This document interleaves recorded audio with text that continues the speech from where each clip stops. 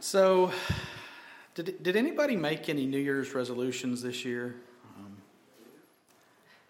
I always make a few. I mean, it happens. You have the standard: eat better, not more. Eat better.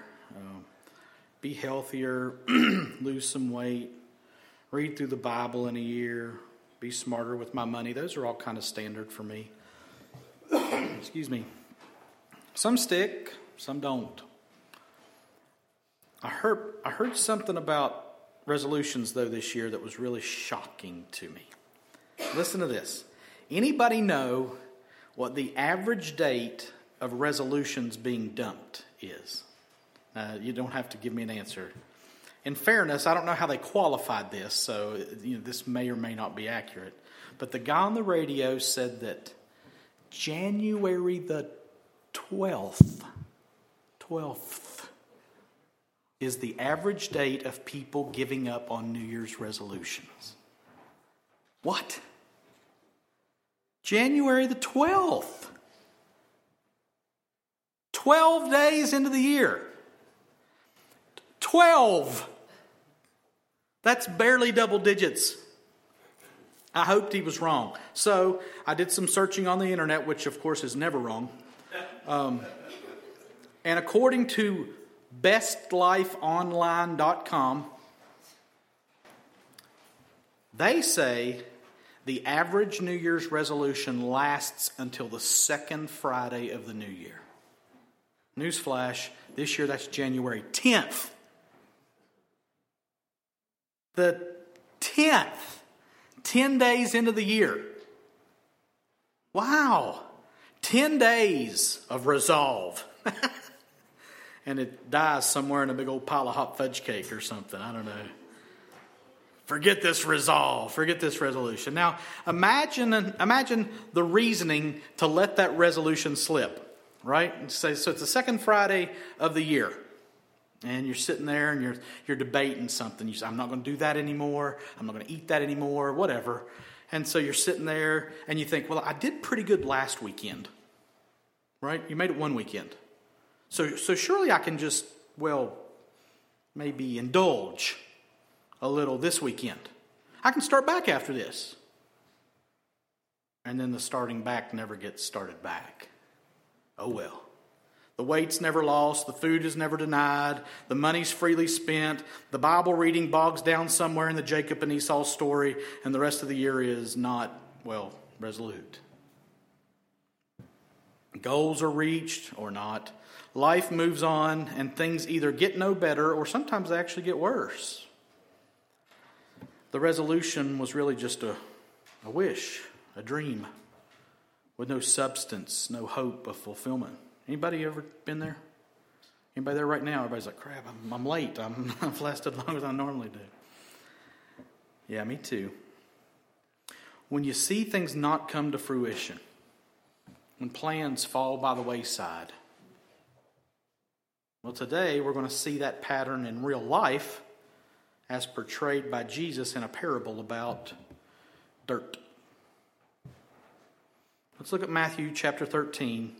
We're going to read verses 1 through 9 and 18 through 23. So if you would, let's stand again as we hear the word of God proclaimed. That same day, Jesus went out of the house and sat beside the sea, and great crowds gathered about him so that he got into a boat and sat down, and the whole crowd stood on the beach. And he told them many things in parables, saying, a sower went out to sow, and as he sowed, some seeds fell along the path, and the birds came and devoured them. Other seeds fell on rocky ground where they did not have much soil, and immediately they sprang up, since they had no depth of soil. But when the sun rose, they were scorched, and since they had no root, they withered away. Other seeds fell among the thorns, and the thorns grew up and choked them. Other seeds fell on good soil and produced grain, some 100-fold, some 60, some 30. He who has ears to hear, let him hear. And then we'll jump to verse 18. Jesus explaining this parable. Hear then the parable of the sower. When anyone hears the word of the kingdom and does not understand it, the evil one comes and snatches away what has been sown in his heart. This is what was sown along the path. As for what was sown on rocky ground, this is the one who hears the word and immediately receives it with joy, yet he has no root in himself, but endures for a while, and when tribulation or persecution arises on account of the word, immediately he falls away. As for what was sown among the thorns, this is the one who hears the word, but the cares of the world and the deceitfulness of riches choke the word, and it proves unfruitful. As for what was sown on good soil, this is the one who hears the word and understands it. He indeed bears fruit and yields, in one case 100-fold, in another 60, and in another 30. Let's pray.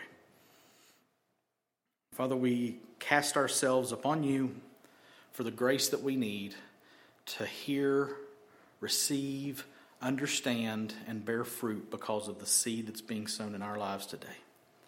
Holy Spirit, do your work. Teach us, instruct us, help us. We ask in Jesus' name. Amen. You may be seated. Okay, so as is usually best practice, let's set the stage for what we're about to look at here.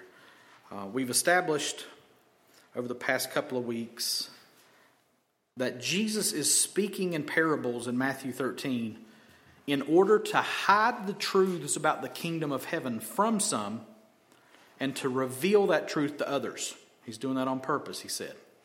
This is in response to the rejection of the religious establishment of the Jews to their Messiah. And we really saw that escalate in Matthew chapters 11 and 12 way back last year. That was last decade, right? So Jesus is painting a picture of what the kingdom of heaven is going to look like, particularly in the time after his departure into heaven, after he ascends, which will come after his crucifixion, death, burial, resurrection, being on earth for 40 days, and then he'll ascend. From that time until he returns again to reign and rule on the earth physically for eternity. So he's revealing a mystery. And we said that mystery means something not formerly seen or known. And he's revealing that mystery and showing what this in-between kingdom will look like. What the kingdom of heaven will look like in that time in between him leaving and him coming again. And some people call this the church age. The time when the church of Jesus, the church which was founded on the day of Pentecost, when the Holy Spirit was given to the believers in the upper room in Acts chapter 2, that's when the church started, and will culminate when the kingdom of heaven becomes fully visible at the final day when the dwelling place of God is with man like he originally intended. That's what we looked at last week. So, as we begin this first parable, keep in mind that it is this kingdom of the heavens, kingdom of heaven, the kingdom of God, this time frame of the church age in that kingdom that Jesus is describing in this parable and the parables that follow. Okay? And how does it begin? That same day, the same day that he left the house where he was teaching and where the religious leaders had accosted him, and he said that my true family are those who do the will of the Father, not blood, flesh and blood, but those who do the will of my Father. That same day, Jesus went out of the house and sat beside the sea. And great crowds gathered about him, so that he got into a boat and sat down. So again, get that picture. Big crowd, Jesus gets in a boat, and the whole crowd stood on the beach. He sits down in the boat, and he's getting ready to teach them, and they're standing waiting for him to teach. And he told them many things in parables, saying, a sower went out to sow. Now we said in the message last week that Jesus is going to describe this kingdom of the heavens in very earthy terms, right? And we see that very quickly here in the first of the 7 parables.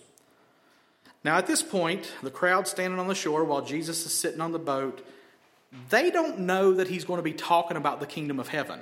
He didn't say, okay, time for a lesson on the kingdom of heaven. Okay, he sits down to teach, and they're like, well, let's see what he teaches. So they would not have known in their minds and their hearts as he starts talking about a sower sowing that he's referencing the kingdom of the heavens between his first advent and his second advent. They don't know that. Okay, they don't have that context. We do because we're looking back at it. They would just be thinking that he's teaching them something that they can relate to. Oh, this good teacher, he's done a lot of miracles and he teaches really good. Let's hear what he has to say. It was very common in that land, in that time, for people to sow seed. And they were sowing seed to bring forth a crop. To either live on, subsistence living, they eat what they grew, or maybe to raise enough to possibly sell, to make money, to buy things that they need or possibly that they want. So this was very common. And you can see that Jesus is using this angle here to make people feel like they know what he's talking about. Remember, he's hiding truth from some, and he's revealing it to other people. So he starts this story with a sower went out to sow. Now, I would guess people standing there going, oh, okay, yeah, sower, sowing. And they get that association in their head. I know about that. And they may have even been looking around them at people sowing seed at that time. It was, again, very common. That's what they did in that area. They either fished or sowed seed, grew things. So they're sitting there, they're looking, and Jesus is talking about sowers sowing. And they're like, okay, I think we got that. They can look around and see it. Now, the question is, how did they sow? What did they sow? What did the sower sow? Where did the sower sow? So we move on to verse 4. And as he sowed, some seeds fell along the path, and the birds came and devoured them. Well, of course, the sower sows what? Seeds. Now watch this. John MacArthur points out that the method for sowing the seed was called, properly, broadcasting. Okay? Now we think of news and TV and radio when we think about broadcasting, but they would cast the seed broadly. It wasn't generally a very specific dropping one thing down in the dirt type of thing, placing it in a very particular place. It was a matter of having a pouch slung over your shoulder, reaching into the pouch, grabbing a handful of seed and scattering it, casting it broadly, broadcasting, taking it and yeeting it. Yeet, yeet. Yeah, I went there. Anyway. Yeet that seed. Yeet. Yeet yet? No. Yeet. Here's some seed. And it went pretty much everywhere that the sower walked. All around them, in front of them, beside them. They would walk on it. Broadcasting. And not all the land was seed receptive. As the sower sowed, some seeds fell along the path. Now, what's that mean? Now, if you'll reach back into Matthew 12, the Pharisees rebuked Jesus because his disciples were plucking heads of grain on the Sabbath, rubbing them in their hands and eating them. Okay? Look at that. At that time, Jesus went through the grain fields on the Sabbath. His disciples were hungry, and they began to pluck heads of grain to eat. Now, it was the path through the field that they were walking on. And that was very common. This type of thing happened all the time. As the sower sowed, some seed indiscriminately falls on the path that would commonly run through people's fields. Most of these fields had paths in them that foot traffic was well traveled. People walked on it all the time, not just by the person who owned the field, but by whoever needed to get from point A to point B. So there were a lot of paths through these fields. Not like Children of the Corn, you know, where everybody's hiding in the corn. Why is it always a cornfield? I guess because it's tall. But anyway, so get that picture in your head. Think backcountry, hard, flat, well-worn path going through this field. Now, do you reckon that seeds would find a good home there? No. The seed lands on the path, and it just lays there because it's hard. It can't penetrate the ground. And what does he say happens? And the birds came and devoured that seed. Devoured the seed. Devoured them. Birds are like, hey, it's a seed buffet. And they swoop down, eat the seed, lying conveniently on the hard footpath. Okay? So that's the first one. Now look at verses 5 and 6. Other seeds fell on rocky ground where they did not have much soil, and immediately they sprang up since they had no depth of soil. But when the sun rose, they were scorched. And since they had no root, they withered away. So as the sower is broadcasting, some seed falls on the path. Other seeds fall on rocky ground where they didn't have much soil. Now what's that mean? Don't think of a ground with rocks laying in it. That's not what this is. Any good farmer would have cleared off the rocks. There wouldn't be rocks in his field. Think just a thin amount of soil with bedrock underneath it. That's what he's talking about here. Ever be digging something and hit rock? I go, shoot. You know, you can't. Yeah, and if you're in West Virginia, you have experienced that if you've dug much. So this is soil with rock underneath it. Jesus says they did not have much soil. Some places in these fields had rock underneath it. And that might have looked like good soil, And the plants need deep soil so they can put down roots for nourishment and stability. So this seed gets down in the dirt and a plant pops up, Jesus says. Immediately they spring up. But since there's no depth of soil and a good network of roots couldn't develop, when the sun rose, the plants were scorched, starved for moisture since there's no good roots. And they withered and they died. Happened all the time in Palestine. And so did what happens in verse 7. Other seeds fell among thorns, and the thorns grew up and choked them. Now, have you ever seen, and again in West Virginia, I promise you probably have, you go around in these fields and there's just thorn bushes and brambles everywhere, just thickets. Maybe that's why they're called thickets. Never put that together. Anyway, and it's just briars everywhere, blackberries or wild roses, something like that, and there's just thorns everywhere. Well, they ran into that here too. Not much growing there except those brambles and thorns. That's all that grows there. Same would be true in first century Palestine. Plenty of fields would have thorny bushes growing in them, and it could actually be a good thing because those thorn bushes would develop this fibrous root system that helped keep the soil in place.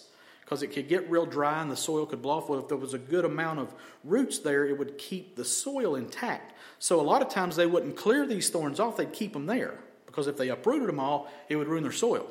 So as they're sowing, some of that seed just goes where the thorns are. Problem is, thorny plants are aggressive and are prone to not play nice and share their soil with other plants.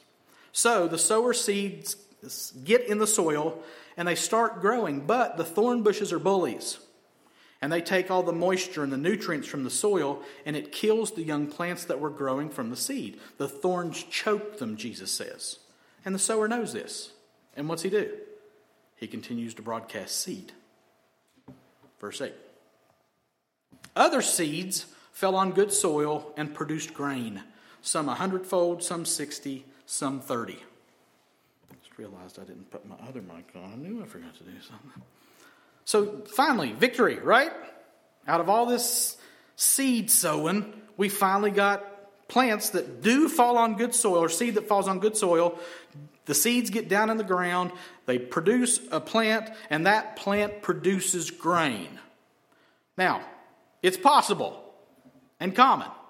Okay, so this guy's going out, he's got this pouch full of seed and he's just throwing it everywhere. And indiscriminately, it's fallen on all four types of soil.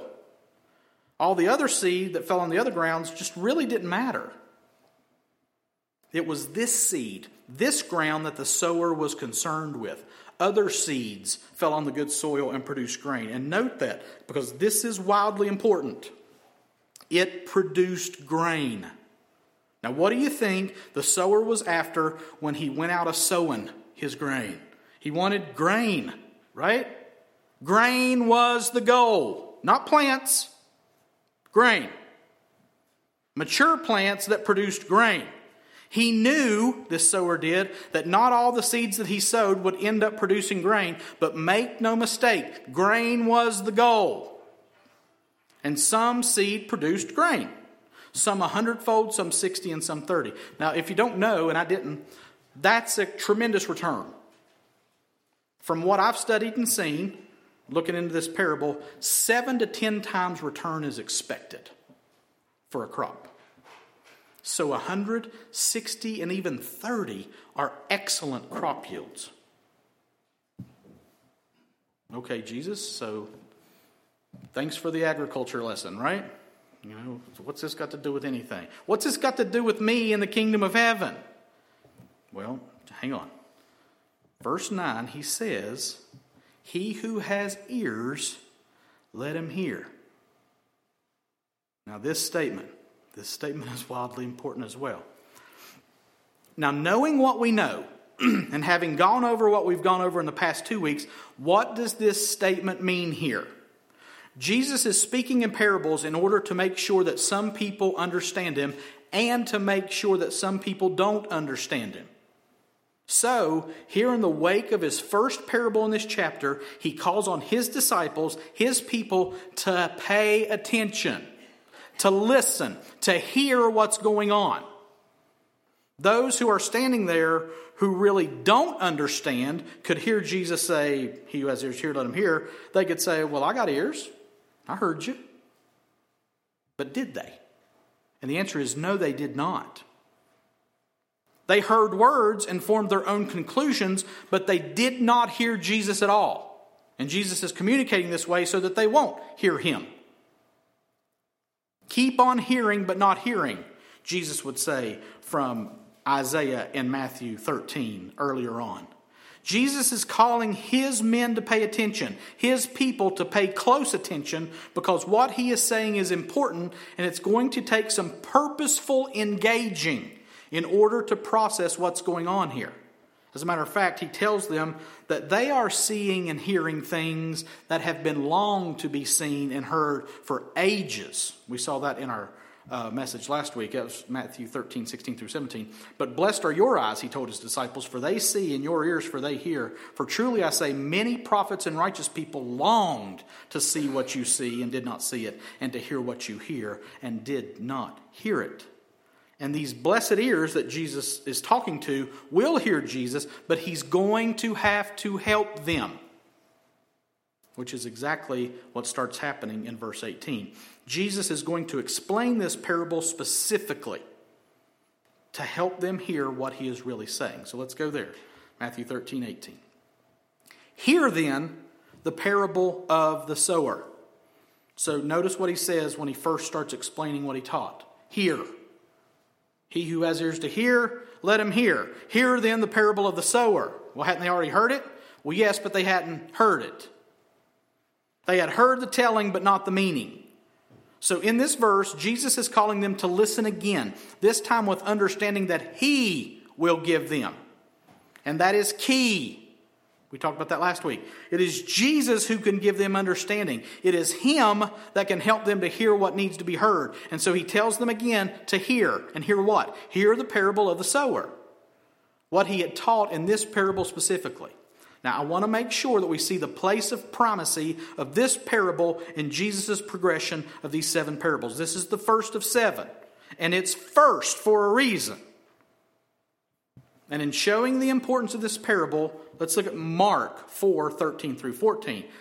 Telling this parable, and he said to them, same parable, but Mark's telling it, and he said to them, do you not understand this parable? How then will you understand all the parables? The sower sows the word. He starts explaining in Mark. So now note that. Don't pass that by too quickly. Before explaining the true meaning in Mark's gospel, Jesus says, if you don't understand this parable, then you won't be able to understand any of the parables. We talked about this last week when we mentioned the key and the application points last week. Jesus is giving them a key, and from what Mark is saying, not just for this parable, but for what? For all the parables. If you don't understand this one, you won't understand the rest of them. And then he says here in Mark that the sower who is sowing sows what? What is the seed? The seed is the word. The word is God's word, God's gospel, God's kingdom in verbal form, which takes us back to Matthew 13, verse 19. So he's going to explain it. When anyone hears the word of the kingdom, the seed we talked about, and does not understand it, the evil one comes and snatches away what has been sown in his heart. This is what was sown along the path. So Jesus starts by explaining the first type of soil that he mentioned in his parable, the seed that fell on the path. And he says that this is a person, it represents a person who hears the word of the kingdom, and see, we are hearing about the kingdom, even though he didn't say that to the crowds, and does not understand it. This person's heart, like the soil on the path, is hard. So, the seed that is sown, the word, the very words of God, the words about God, will not penetrate that heart. It'll only lay on top of it. And then what? Well, if you remember the parable, he said the birds came and ate that seed. The birdie buffet, right? Well, here in the explanation, we see that those birds are the evil one. The evil one, the devil, comes and snatches away what has been sown on this hard heart. So let me spell it out a little clearer. Let's fill in the key of the map a little bit. The seed is the word of God, the word about the kingdom. The birds are the evil one. The path soil is a hard-hearted person. So, there will be times in the church age, in the intermediate kingdom, when God's word is sown, broadcasted, God's word is shared, and it lands on hard hearts. And that seed, that word, sits there on that hard heart, and the evil one comes and snatches it away. Jesus says that's going to happen. Okay, so then what? Well, there's more than one soil, right? Verses 20 and 21. As for what was sown on rocky ground, no, different rocky. This is the one who hears the word and immediately receives it with joy, yet he has no root in himself, but endures for a while, and when tribulation or persecution arises on account of the word, immediately he falls away. So the rocky soil, with not much soil, with a bunch of rock underneath it, this is a person, Jesus says, who hears the word, and the word gets into his heart, and it's received in that heart with joy. But there's not enough soil, not enough depth for that seed, for that word to take root. And since there's no root, the plant can't be nourished or supported well enough. So this person looks like they're starting to make some progress as a plant in God's field. But then something happens. In the parable, Jesus referred to the sun coming up and scorching that plant. And here in the explanation, the sun is shown to be tribulation or persecution on account of the word. So someone or someones challenge this young plant, this young seed product, and things get hard, challenging, and the plant, the person, immediately falls away. Now, the word for falls away is scandalizo. That's a great Greek word. And it means to disbelieve, to stumble. One definition reads, now this is scandalizo, falling away, to cause a person to begin to distrust and desert one whom he ought to trust and obey. This person stops believing. He falls away. Now, the question is, was he saved and lost his salvation? We can't make that determination yet. We need to get through 2 more soils before we can be clear about that. So, verse 22. As for what was sown among thorns, this is the one who hears the word, but the cares of the world and the deceitfulness of riches choke the word, and it proves unfruitful. So, the thorny ground is described as one who hears the word, and it would seem that the seed got down into the soil and a plant began to grow. Something's going, something's moving, something's starting. But the cares of the world and the deceitfulness of riches, now note this, choke the word. And then this clause, and it proves unfruitful. Ultimately, the seed that was planted to produce grain does not produce grain. It proves unfruitful. It may have sprouted, but it did not reach maturity and reproduce itself with more fruit, which brings more seed, which brings more fruit, which brings more seed, which brings blah, blah, blah. This person or people start to lose focus and start to get their eyes and hearts centered on the wrong things. Life gets busy. Business is good. And all of a sudden, the kingdom of God has taken a back seat, and then it's neglected completely, and no fruit is produced. And remember, that is what the sower is after. The sower isn't after pretty plants that look good for a short or even a long time. He's after a harvest of grain. He's after fruit. And this heart does not produce fruit. It proves to be unfruitful. Like the hard heart and the stony heart, the thorny heart does not produce fruit. So strike 1, strike 2, strike 3, you're out, right? Well, not so fast. Verse 23. As for what was sown on good soil, this is the one who hears the word and understands it. He indeed bears fruit and yields, in one case 100-fold, in another 60, and in another 30. So finally, the good soil. Don't forget about the good soil. Some of the seed was sown on good soil. But now percentage-wise, what percentage of it was sown on good soil? 25%, 1 out of 4. Well, that doesn't look like it's very successful, right? Some of the seed was sown on good soil. This means, Jesus says, that somebody hears the word and understands it. And man, that's huge. That's key. That's monstrous. It doesn't say the other 3 understood it. And how are we going to understand what the Word is saying. Only by God, only by Christ, only by the Holy Spirit giving us understanding. These people fully, truly, completely understand what is being said. They have ears to hear, so they hear.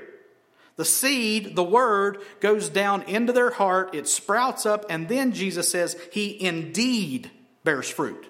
This is the important part. He indeed bears fruit. And the fruitfulness is in different proportions in different hearing and understanding people. In one 100-fold, in another 60, and another 30. So yeah, this is not sparse, scarce fruit that you might be able to see if you dig around long enough or move enough foliage. No, these plants bear bumper crops. And some more than others. 30, 60, 100 times as much as what was sown in their lives. This is the one who hears the word and understands it. He indeed bears fruit and yields a lot of what the sower was after. Exponentially more than your average plant. This is the one who hears the word and understands. He who has ears, let him hear. So, then what? What's this mean for us? Well, it means a lot more when taken in context of the whole chapter, but that's for a later time. We'll do that some other time. Today, we need to apply what we've seen and heard and learned. And man, there's a lot here. We could probably have like 8 application points, but we'll go with 3 because that's what we do, right? 3 P's. Perfect, produce, and perseverance. Perfect, produce, and perseverance. Remember those, but remember the point is to apply those, not just know what they say. So the first one is perfect. One thing that this parable shows us is that the perfect kingdom of heaven is going to exist in a not so perfect world. Jesus didn't make everything right when he came to earth the first time. The word of the kingdom is not always going to win every heart that it sowed upon. The seed on the path was not understood, and the evil one came and snatched it away. Stony ground and thorny ground provided problems of tribulation and persecution, the cares of the world and the deceitfulness of riches. And those problems made the word to be unfruitful. Now let me ask you a question. Is there a problem with the word? Absolutely not. Listen to this. Psalm 19, 7-11. The law of the Lord is perfect, reviving the soul. The testimony of the Lord is sure, making wise the simple. The precepts of the Lord are right, rejoicing the heart. The commandment of the Lord is pure, enlightening the eyes. The fear of the Lord is clean, enduring forever. The rules of the Lord are true and righteous altogether. More to be desired are they than gold, even much fine gold, sweeter also than honey, and drippings of the honeycomb. Moreover, by them is your servant warned. In keeping them there is great reward. There's no problem with the seed. This is not bad seed that's being sown. That's very important to understand. God's law, God's word is perfect. Only it can revive the soul. James says it this way in James 1:21. Therefore put away all filthiness and rampant wickedness and receive with meekness the implanted word, which is able to save your souls. And we've referenced Romans 1:16 and 17 a lot. We'll reference it again. Paul says, for I'm not ashamed of the gospel, for it, the word of God, the gospel of God, is the power of God for salvation to everyone who believes, to the Jew first and also to the Greek. For in it, in the gospel, the righteousness of God is revealed from faith for faith, as it is written, the righteous shall live by faith. Listen, the gospel is the power of God for salvation. There's nothing wrong with the seed. There's nothing wrong with the word. So then, why doesn't everywhere the seed gets sown result in people getting saved? Because of the condition of men's hearts. And that is very important. And the condition of those men's hearts is not perfect, to say the least. And the sower knows this. The sower's walking through his field, and he's not saying, well, we'll only sow on the good ground. Indiscriminately. Sowing, broadcasting, hard soil, stony soil, thorny soil, good soil, sowing. Indiscriminately. And the original sower, of course, was Jesus. And all those who came after him in his kingdom, spreading his word, are sowers as well. And what is their job? Sow the perfect seed. Notice I did not say sow the perfect seed on the perfect soil. Sow the perfect seed as you're going, indiscriminately. You should be preaching the gospel everywhere you go, to everybody you come up against. Am I saying that you have to give a full-blown gospel presentation to every single person you speak with? No.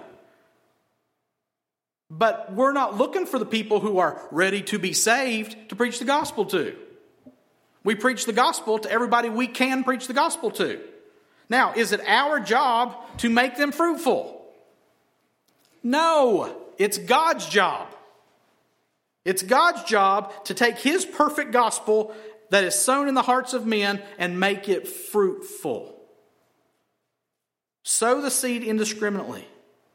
And you're not ever going to have a perfect success rate of seed being sown and those being converted to souls when it's not God's plan. Not everyone you preach the gospel to will be saved.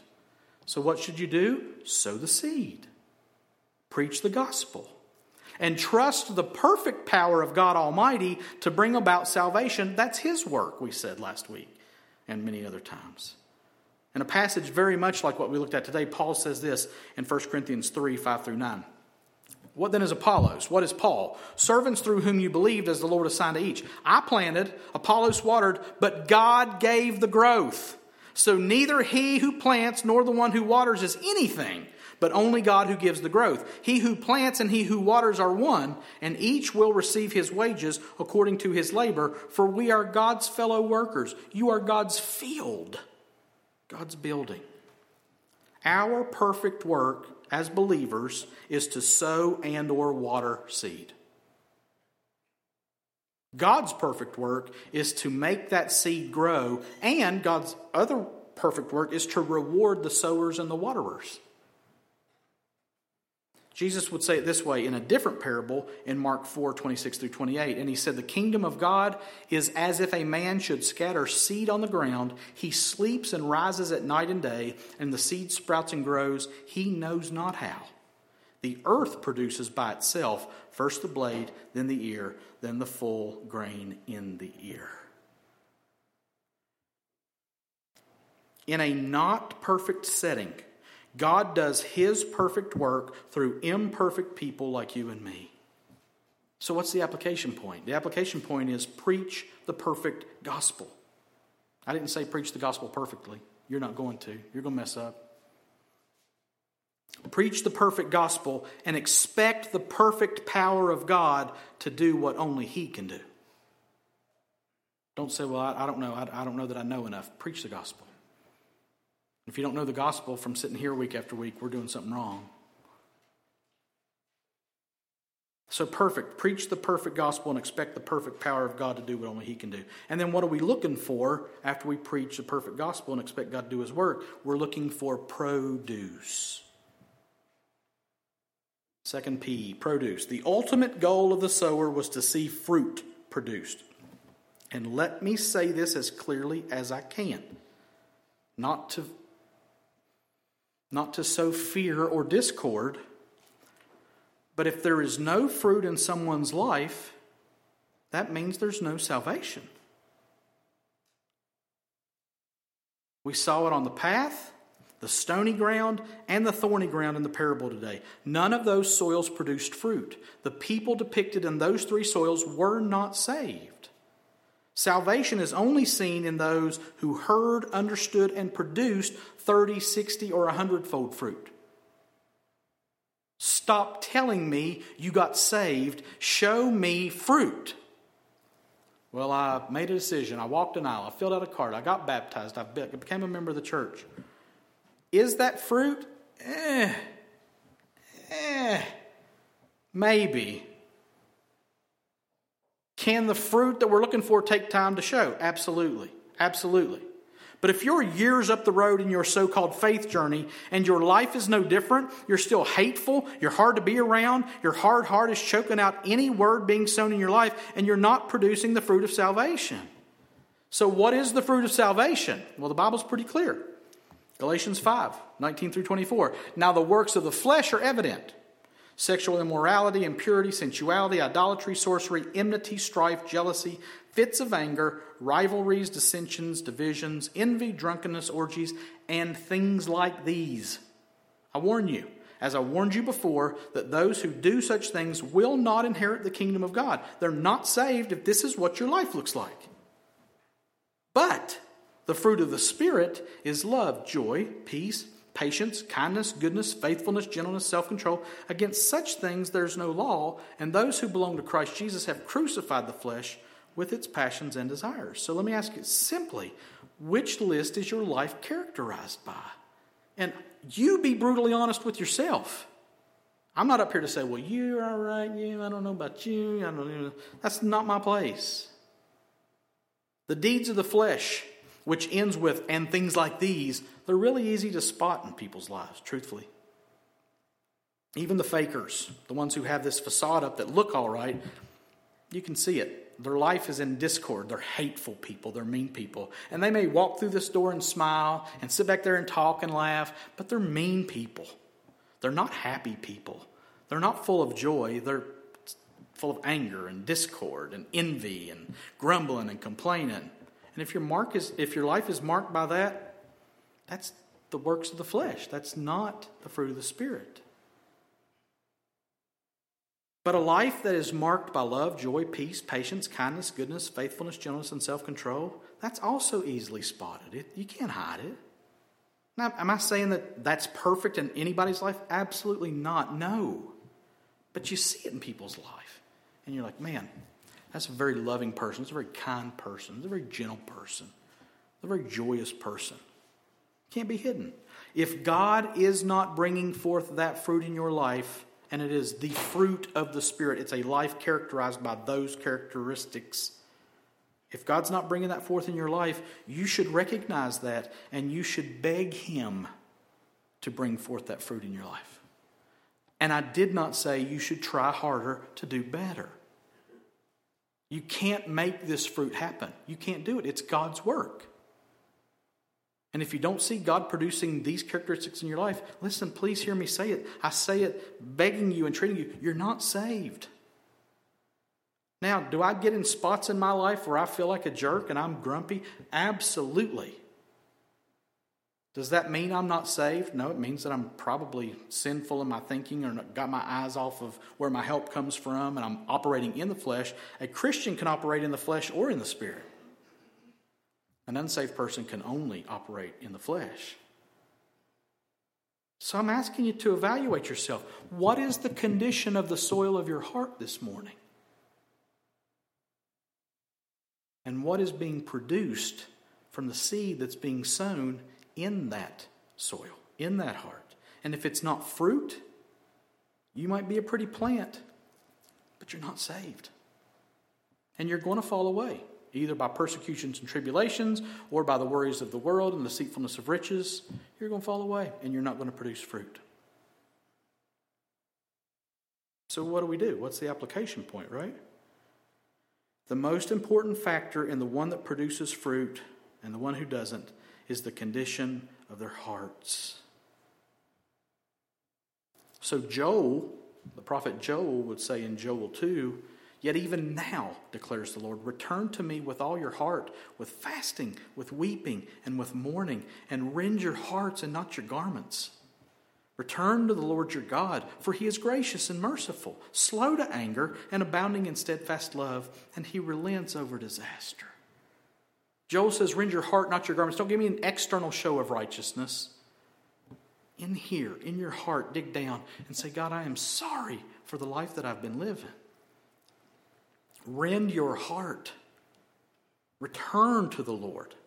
Hosea would say it this way in Hosea 10:12. Sow for yourselves righteousness. Reap steadfast love. Break up your fallow ground. For it is the time to seek the Lord, that He may come and rain righteousness upon you. That's in your court. Your heart is in your hands. Repent. Rend your heart. Break up the fallow ground that is your heart. You know what that means? Evaluate yourself. What in your life, what of you is you? What has got you turned in on yourself and selfishness and the world and the deceitfulness of riches? And what are you looking at? What are you thinking about? What are you listening to? And if it's the things of the world, it's never going to produce spiritual fruit. So repent. Change. Do something different. Think differently. Feel differently. You say, I can't help how I feel. Yes, you can. Stir up affections for the things of God. Get in the Scriptures. Get around the people of God. Pray. Weep. Oh God, I am so sorry. If you haven't been sorry in your life, you haven't been saved.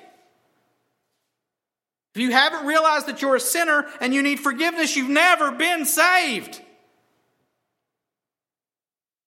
Because what are you being saved from? Your sins and the wrath of God because of them. You can't be saved without being sorry. And if you're not sorry, I'm all right. Everything's all right. Everything's going all right. Repent. Break up your fallow ground. Sow for yourselves righteousness. Break up your fallow ground, for it's time to seek the Lord. For who? For me.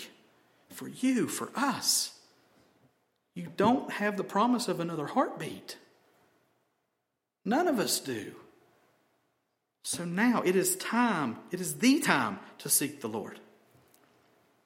And you can't point to a time in your life when things were better than they are now. Remember what we read at the beginning of the service? Watch this. This is incredibly pivotal in what we're talking about with fruit. I am the true vine, Jesus says, and my Father's the vine dresser. Every branch in me that does not bear fruit, he takes away. And every branch that does bear fruit, he prunes that it may bear more fruit. Already you're clean because of the word that I've spoken to you, he said to his disciples. Abide in me, and I in you. As the branch cannot bear fruit by itself unless it abides in the vine, neither can you unless you abide in me. I am the vine. You are the branches. Whoever abides in me and I in him, he it is that does what? Bears much fruit.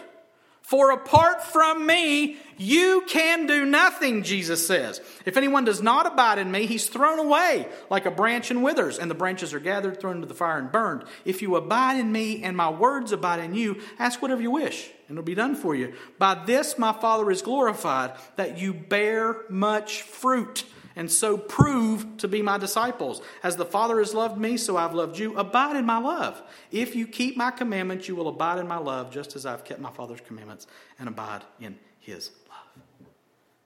How do I bear fruit? I abide in Christ.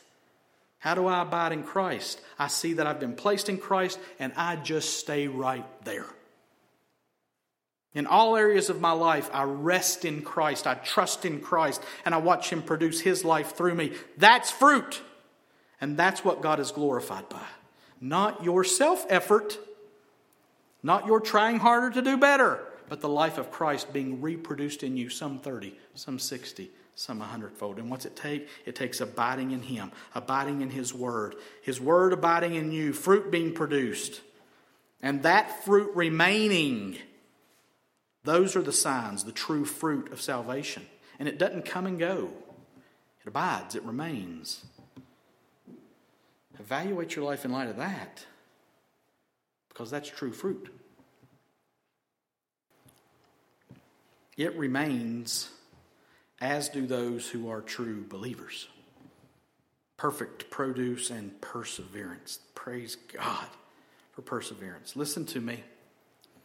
Those who belong to God do not fall away. Period. Those whom God saves make it to glory. And those whom God saves are fruitful in their journey. Some 30, some 60, some 100-fold. Perfect? No. But kept by God after being saved by God. It's God who starts, continues, and brings to completion the work of salvation. You woke up this morning a Christian if you woke up a Christian because God kept you a Christian. And you'll wake up tomorrow a Christian if you're still a Christian tomorrow because God kept you a Christian. And God keeps all those who are His. And they will be Christians tomorrow and the next day and through eternity. Perfectly again? No. But kept by God. And He does not lose any of those who are His. Has God ever lost anything? You say, well, you look at the Israelites. No. He said not all of those who are Israel are truly Israel. But those who are mine are mine. Jesus says this in John 10, 27 through 30. My sheep hear my voice and I know them and they follow me. I give them eternal life and they will never perish and no one will snatch them out of my hand. We sung that this morning, right? My Father who has given them to me is greater than all. And no one is able to snatch them out of the Father's hand. I and the Father are one.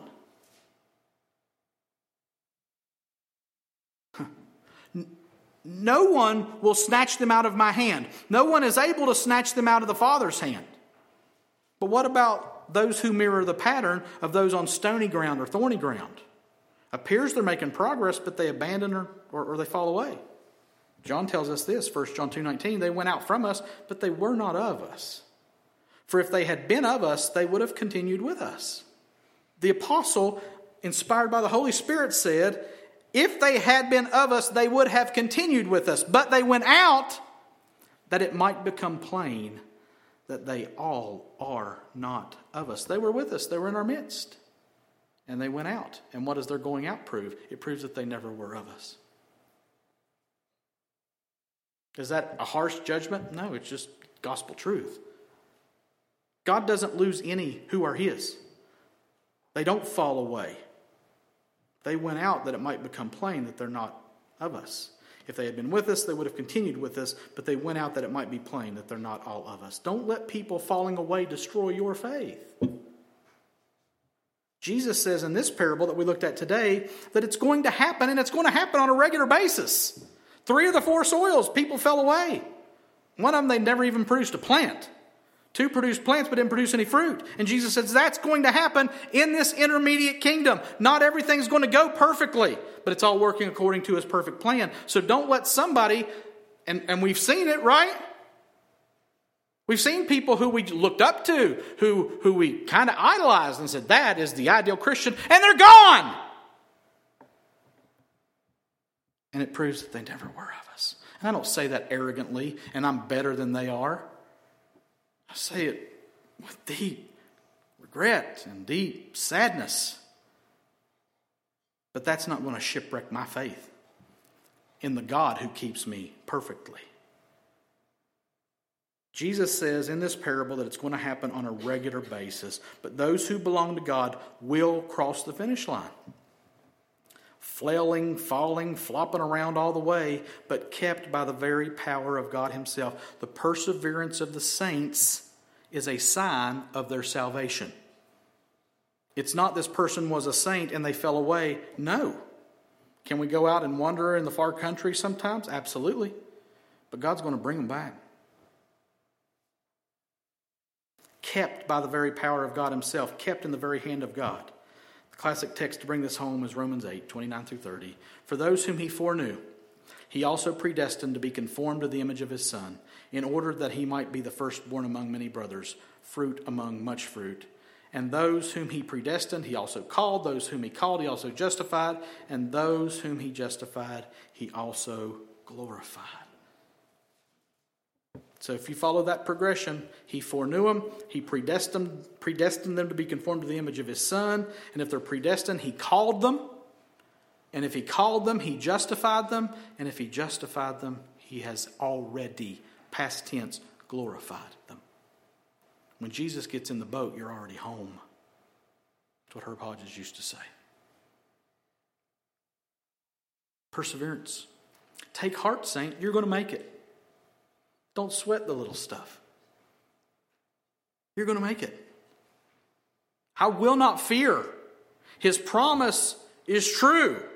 My God will come through always.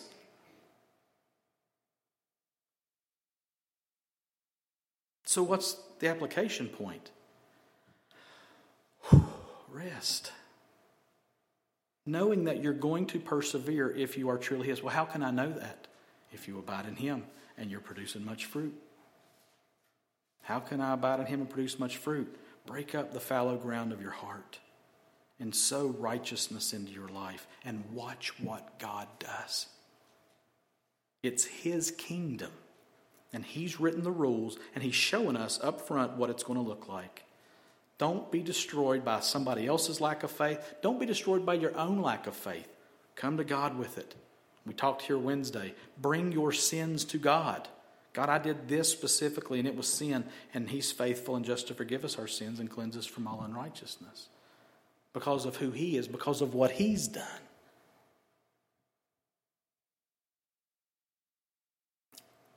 The perfect power of God and the perfect gospel of God producing fruit in our lives to the point of perseverance. That's what we see in this parable today. That's the call for Christians in the kingdom of the heavens while we wait for Jesus to come back. And there's a lot more to these parables, but this is an awfully good introduction. Here's the good news. It's January 19th. I'm still in my Bible reading plan. I didn't fall away on the 10th or the 12th. I've lost 6 pounds, y'all. That's my strength. That's my power. And let me tell you what, I could fall away from that tomorrow. I'm one good sloppy, greasy pizza from losing my resolve. And listen, in the kingdom of heaven, that's not how it works. It's not how it works. It's the perfect plan of God, producing much fruit in your life and knowing that you're going to persevere to the end because of who He is. He will hold us fast. For my Father loves me so. He will hold me fast, and we will persevere. Let's pray.